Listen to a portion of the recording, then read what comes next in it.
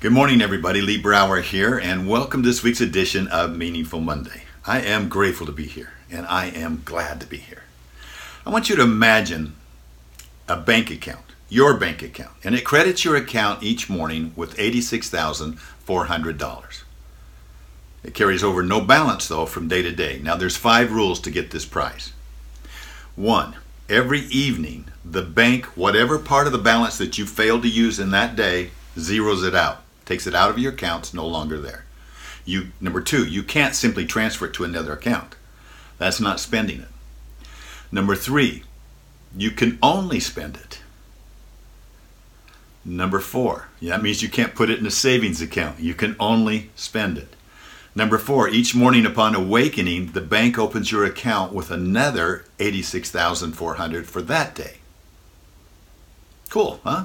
Every day. But, number 5, the bank can end the game without warning at any time. It can say, game over. It can say, close that account and you'll not receive a new one. What do you want to play? So what would you do? $86,400. What are you going to do with it? You're going to buy everything that you need or want? Can you? Or will you start thinking about others maybe? Maybe you're going to buy some things for the people you love. Maybe you're going to buy something for some people you don't even know. Because you possibly couldn't spend it all on yourself. I don't think, right? But you know, actually each one of us has such an account. And its name is time. You see, every morning we're credited with exactly 86,400 seconds.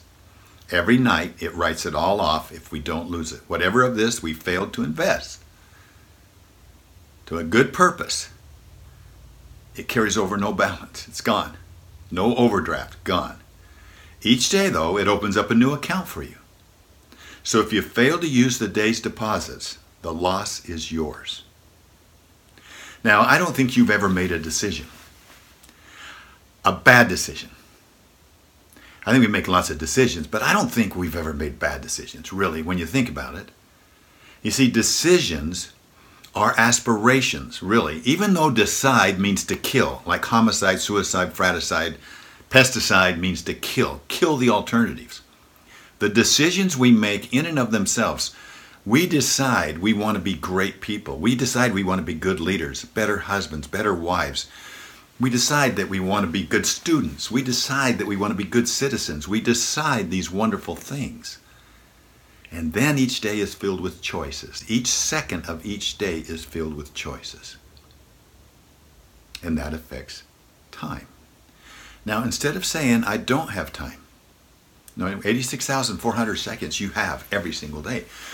So the only way you can say I don't have time is that fraction of time, maybe at midnight before it switches, because every day has 86,400 seconds. What if you said instead of I don't have time, you replace that with it's not a priority? You see, when I say I don't have time, I'm literally saying it's not a priority. I don't go to the doctor because I don't have time. Or is it because my health is not a priority? And you see, that's the point about decisions and choices. We can decide to be healthy, but it's our choices that determine if we kill the alternatives. And so look at our choices and ask ourselves, is this a priority? Just by changing our language reminds us that time is a choice. Every second of each day is a choice. Let's align those choices up with our decisions. And one of the ways we can do it is with the words we use. So my challenge for all of us this week, if you say I don't have enough time or even think it, reword that to say, it's not a priority.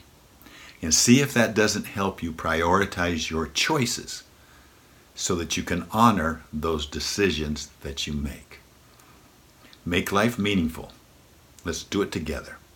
I'll talk to you next week. Bye-bye.